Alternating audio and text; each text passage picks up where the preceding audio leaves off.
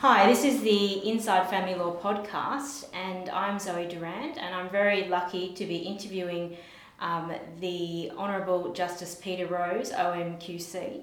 But I'll let you tell our listeners, Peter, more about your background. Thank you. Well, I had 26 years experience as a barrister in Sydney, doing property and children's cases as well as others. And I was Queen's Counsel for 10 of those years.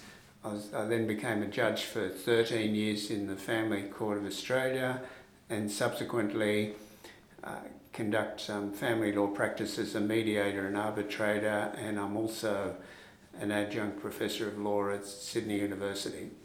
Wow, so we're very lucky to be able to have you here today to pick your brains about the ALRC recommendations.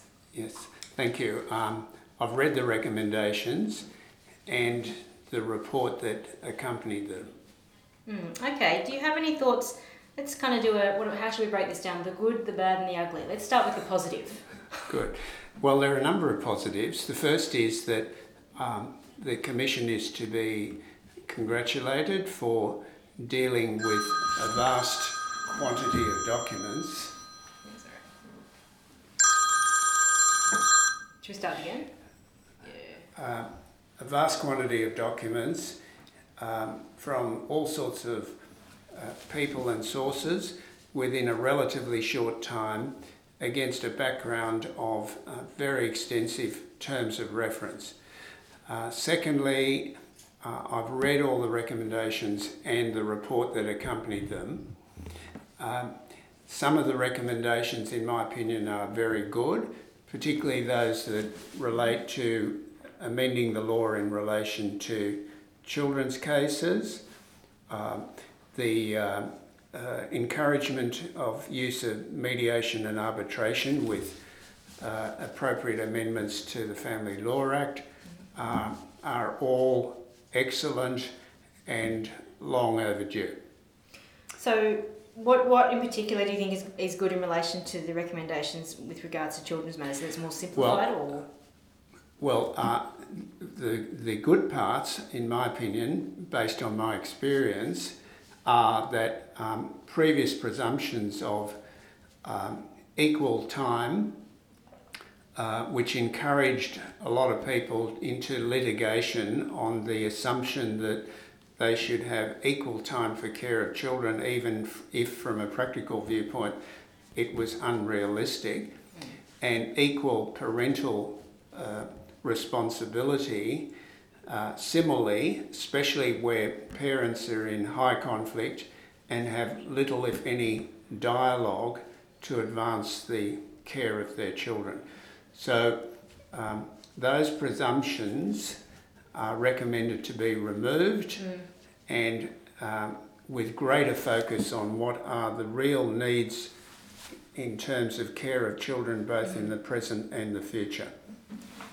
And you think that's a positive step because the presumptions perhaps created unnecessary litigation? Well, it did. It created unrealistic expectations fed by poorly informed people, both in the media and through non-government agencies, as well as through academia. So that's a positive. You also mentioned that you thought overall there was some positives with regards to mediation and arbitration in the recommendations. Could you just go into that in a bit more detail? Yes. Well, the theme in the report is that wherever there's an opportunity to encourage resolution of disputes, whether it's children's cases or property cases, other than a court-determined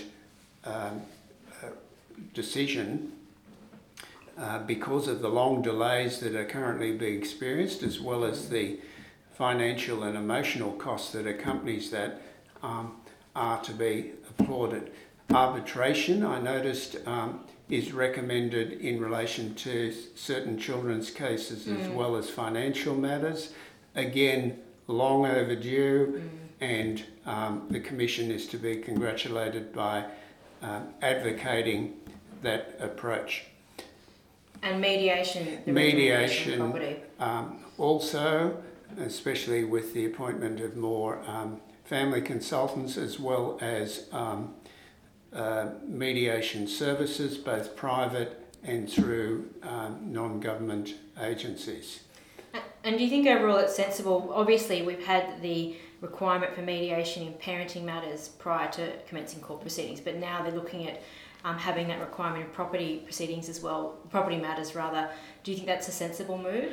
I do, and there've always been for many years opportunities for mediation, even though that it wasn't called that, in property matters through conciliation conferences run by registrars, as well as privately organised by experienced family law practitioners to advance their clients' interests by gaining an early resolution rather than joining the long queue awaiting a determination in court.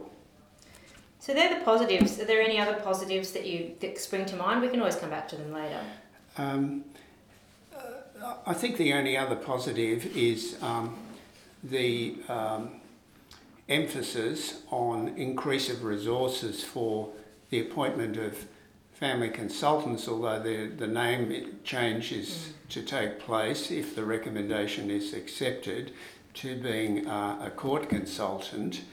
I personally don't think that's a great idea. The emphasis should be on consulting for benefits to families rather than an emphasis on the court, and also to maintain independence for family consultants, and a name change incorporating the word court creates the perception of a lack of independence. That's interesting. I hadn't thought of that one. I just perceive the name change as, that's just, be neither here nor there, but you're right in terms of perceptions. That is interesting.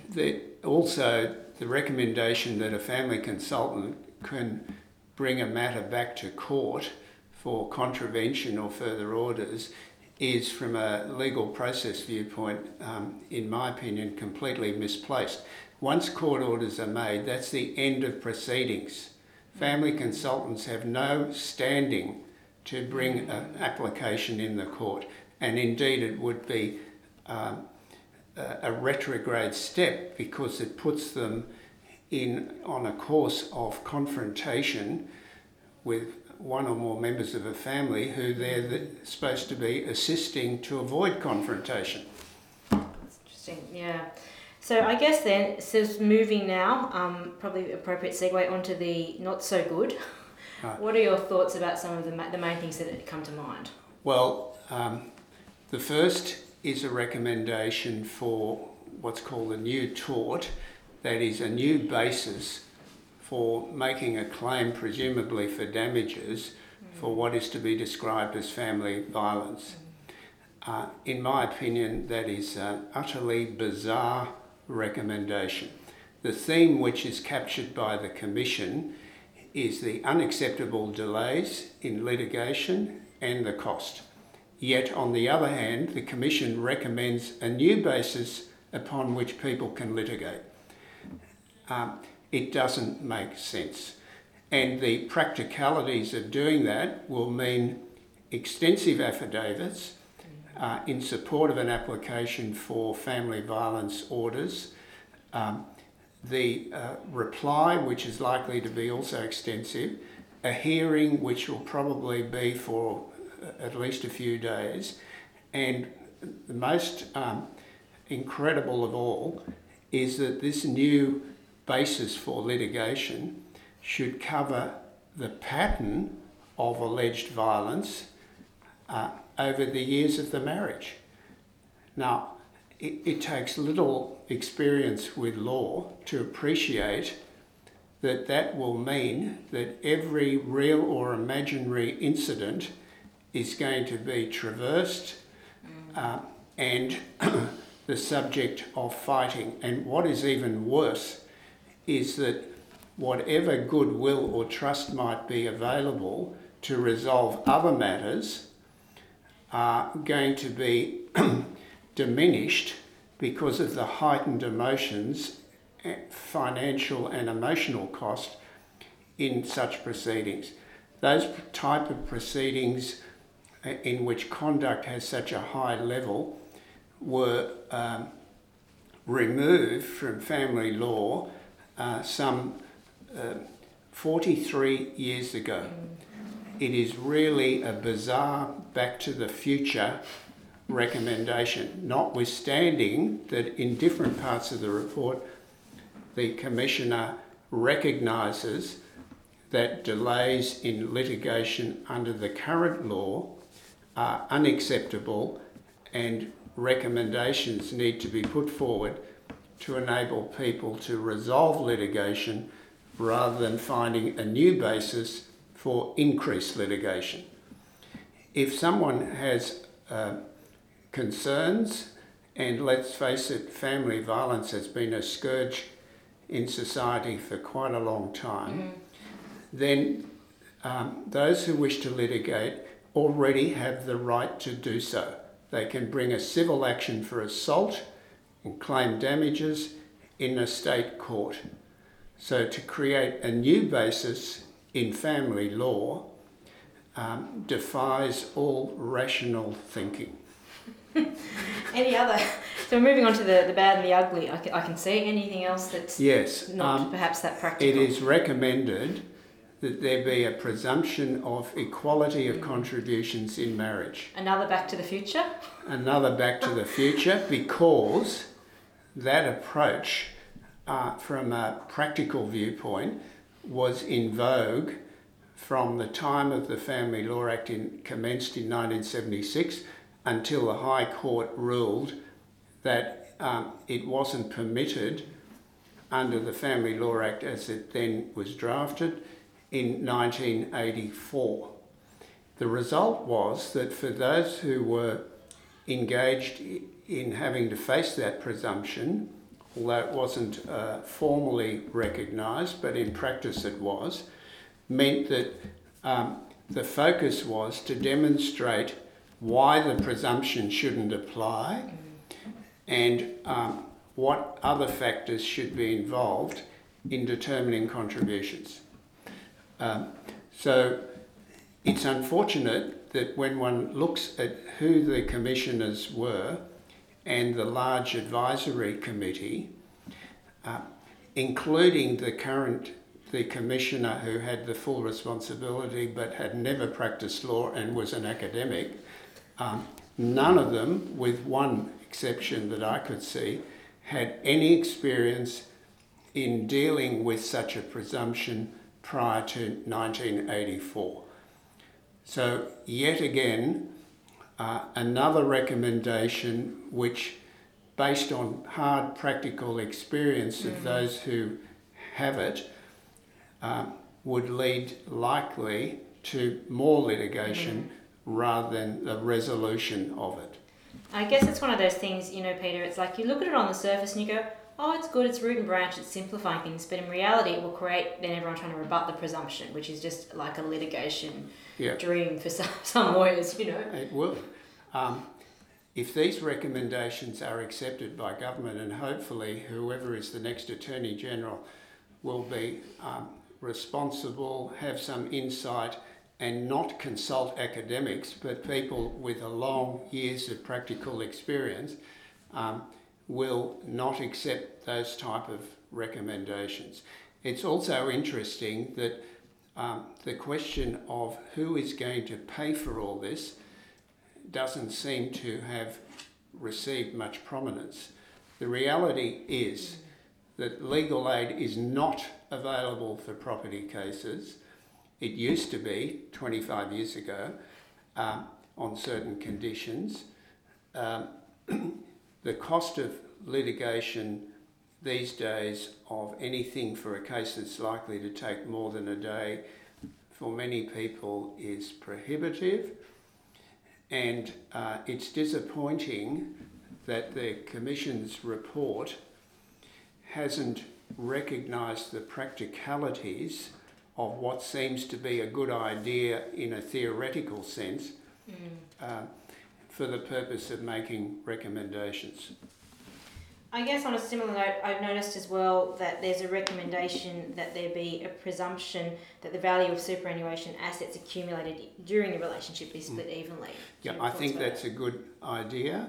The other recommendation I'm against, which is that the value of property should be looked at separation, unless the justice of the case requires other things. The report doesn't spell out what the justice of the case might be, while at the same time criticising parts of the Family Law Act which don't have the definitive criteria that some theoreticians consider should be appropriate. The reality is, and the legal position has been since at least the early 90s, that contributions are often made to property, either direct or indirect, subsequent to the separation of people to a marriage. So, for example, if one or other of the parties has the primary care of children who were still under the age of 18 at the time of separation, then generally speaking, their continued role as a homemaker parent is regarded as a contribution to property. So on this approach, it doesn't matter that the property has increased in value, reflecting in part their own direct or indirect contributions. Nonetheless, value is to be looked at separation. Quite frankly, it flies in the face of, again, practical as opposed to academic knowledge. And it was interesting that one of the part-time commissioners, who has had many years in practice, provided a minority report in which he recommended that type of recommendation not be accepted. Okay. What do you think as well? I mean, one of the other major things that struck me, the possible return to the States. Again, another Back to the Future recommendation. We're really Back to the Future, number 3 now. It used to be the position prior to the Family Law Act and creation of the Family Court of Australia that the states all exercised federal jurisdiction for the purpose of determining family law cases under what was called the first federal law, namely the Matrimonial Causes Act. The advantage of the new system was to centralise the body of knowledge and experience in one specialist court. To now suggest this all be fragmented on a state-by-state basis with no demonstration of what the benefits will be to the ordinary litigant in that situation strikes me as being not only Back to the Future, but also another bizarre recommendation. And of course it will require the agreement of the states, who no doubt would also have to contribute to funding, and funding is the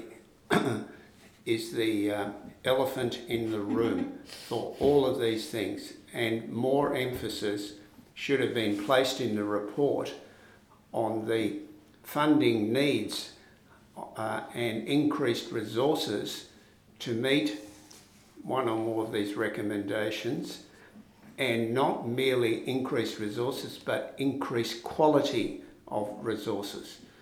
So, for example, it was notorious in the legal profession that those judges who had a real background in and quality of knowledge and experience in children's cases and property cases, who could deal with the whole of the jurisdiction across the board, were by far the best judicial appointments. Recent years has demonstrated that not one leading family lawyer has been appointed. Why is that? You would have to ask the Attorney General that question. I have no idea. That'll be my next podcast. I have no idea. It doesn't make sense. Okay. What about I mean, one thing I thought was interesting in relation to costs, that general rule that each party bear their own costs, that's been looking to have removed. There is nothing wrong with that recommendation. In fact, it's a recommendation I would support, that the general rule that each party pays his or her costs, subject to exceptions, should be removed because, again, for some people it was an incentive to litigate on the basis that there might be a reasonable chance that he or she would not have to pay the other party's costs.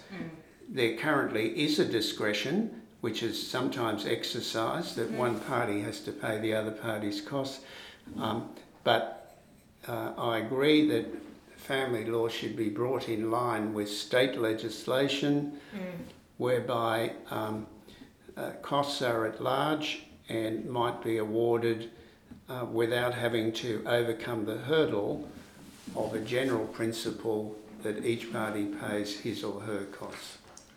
Something I thought was interesting that, again, like in a way it sounds, on the surface it sounds good, but I wonder if there's problems and how this works with an adversarial system and the other duties one might have to their client in the court.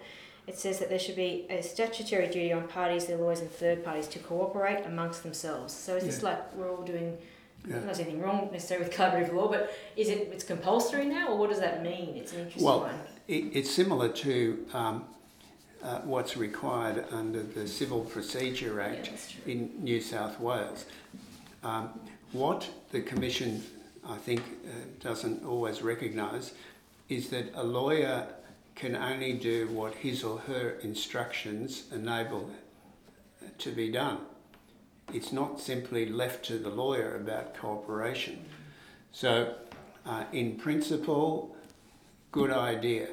How it would work out in practice, how you would demonstrate that someone didn't make a genuine effort to cooperate is another matter. But it can't do any harm to have such a statement. I mean, I guess it's more of a general kind of statement. I don't know how you actually break that down piece by piece. What about some of the other, under the building accountability and transparency kind of recommendations? For example, the Children and Young People's Advisory Board, which would, it says, provide advice and information about children's experiences in family law to inform policy and practice. Any thoughts about those sort of proposals? Well, again, who is the child that's going to be able to access this board?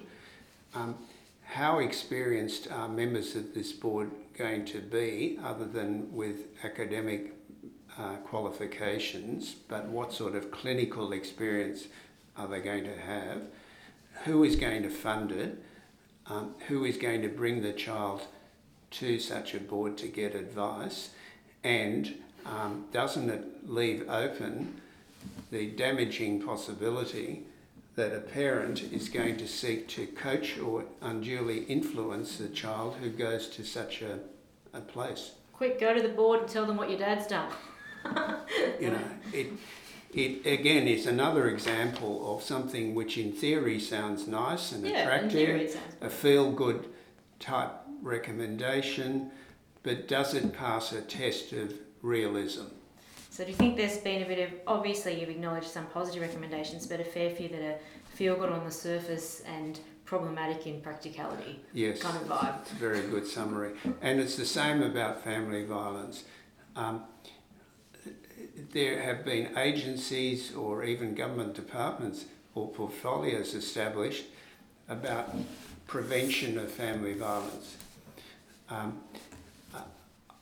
I have never heard of anyone who's had a propensity for family violence that was stopped because of these programs. The reality in my experience is the perpetrator is often someone who's got emotional problems, temperament problems, drug abuse, alcohol abuse, and so on. Such a person does not have a copy of the Family Law Act in their pocket or the report from the ALRC before deciding to be abusive or violent. it really needs a good educational program in schools as well as in tertiary areas to try and make some impression on the younger generation that this is unacceptable. So maybe it's more of a long-term societal issue. That's my view, and I think it's also a police issue. The police are there to prosecute people who break the law. If you're engaged in violence, whether it's family violence or anything else, and it can be proved, then you've broken the law. You're subject to charges of assault. And police should be encouraged to, in a given case where there is reliable evidence, to bring such prosecutions. And after all, the Family Court and the Federal Circuit Court do not operate as a clinic for psychological advice or to help people with anger management. Their primary role is to determine disputes like any other court. So I heard a lot of what you were saying, this Back to the Future thing, where it seems that things are being recommended that were done in the past and it perhaps, in your view, perhaps didn't work or were abandoned or changed because they didn't work. Do you think that returning to these sort of Back to the Future, these old things that were done, is going to help or make things worse? It's not going to help, because the reason they were abandoned was that they didn't reduce litigation but rather promoted them. If it could be you waving the magic wand and your recommendations, do you have any thoughts about what you would recommend? Yes, I would get back to the basic questions, which is, what does the ordinary citizen want from the family law legal system in Australia? He or she, in my experience, wants to have their disputes determined by a court where judges and others have real quality of knowledge and experience right across the board, not just in children's cases. Secondly, that delays are greatly reduced.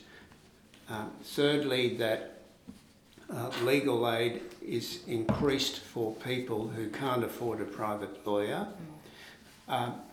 and that the opportunities for settlement through mediation or otherwise for an earlier determination by arbitration through a well-qualified arbitrator are encouraged. And you don't necessarily think that all of these recommendations will help that with those issues? I think some of them will. The ones that will. I thought earlier would be very praiseworthy. Amendments to the law in relation to children, arbitration, superannuation, and the like, I think are all good, and the Commission is to be praised for making those recommendations. Well, one thing you raised, and I hope it's not too controversial, I did hear, just in and out of our discussion, you were discussing that perhaps there's a lot of input from academia, which is fine, but maybe not enough from people who worked in practice. Well, I think that, of course, those in practice don't have the monopoly on knowledge, but family law, the way it's practiced, is essentially a practical form of the law in practice. It's not so theoretical like a discussion on constitutional law or trade practices or even tax to some extent. We live in a complex society. It's inevitable that the law reflects that. That you'll never get perfection. And if it doesn't meet certain social goals, well, provided amendments are practical, realistic, and help the ultimate goal of reducing delays in litigation and the cost, then they should be seriously investigated.